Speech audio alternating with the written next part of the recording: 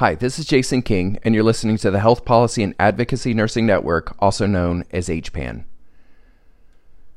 This podcast is going to be a little bit different. I wanted to follow up from what we talked about last week. Last week, I challenged everybody and said that nurses need to come together. We need to unite to protect our profession. We need to unite if we're really going to move the dial on the health of Indiana. So I wanted to do that through a story. I wanted to follow up. Late last week, Blaine Miley of the Indiana State Nurses Association sent out a veterinary nurse action alert.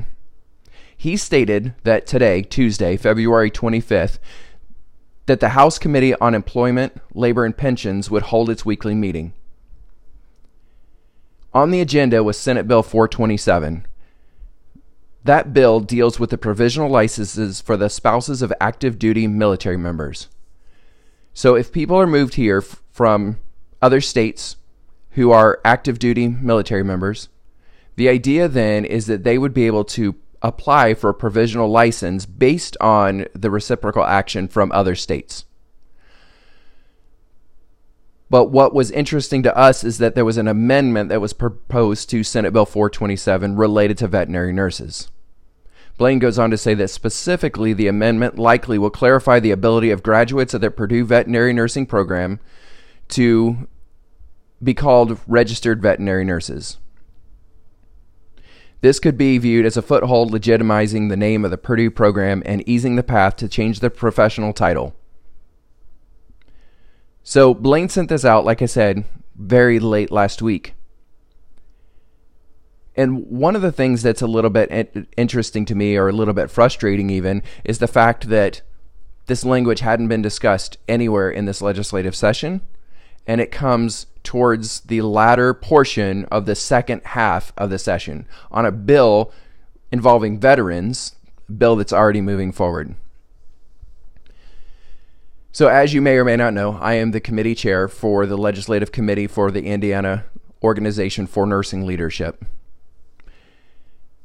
And so I sent it out to my committee, but also everyone who received the ISNA alert, people at IONL, people at the Indiana Center for Nursing. All of a sudden, these emails were being blasted out.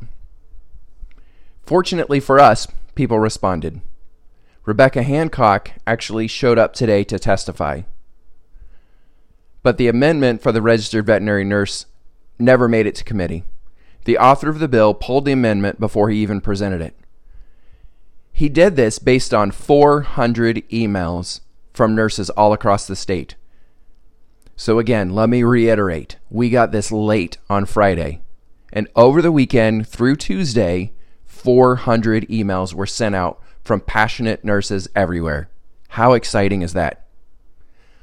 Rebecca did go on to testify, and she said that she had seen a copy of the bill immediately before, and the nurse info was not present, but she wanted to testify anyway because she wanted to put a voice to those nurses. The committee chair said that he had pulled the amendment, again, based on the 400 emails, but it was certainly good for her to testify publicly anyway. One thing I want to give of note, and a huge shout out to Rebecca, is that she had not attended a committee meeting before, nor had she testified before, and she did it anyway. And I so appreciate that. So I just wanted to state this as a huge win for nursing. Again, to show that advocacy matters. And then when we put all of our collective voices together, we can make a difference here in Indiana.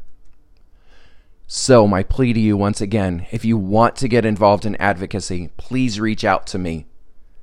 Contact me at jking@iuhealth.org, and I will gladly help you get more involved. You can also follow me on Twitter at jking_IUH, and as a unified team of nurses, together we can lead the transformation of healthcare through quality, innovation, and education, and make Indiana one of the nation's healthiest states.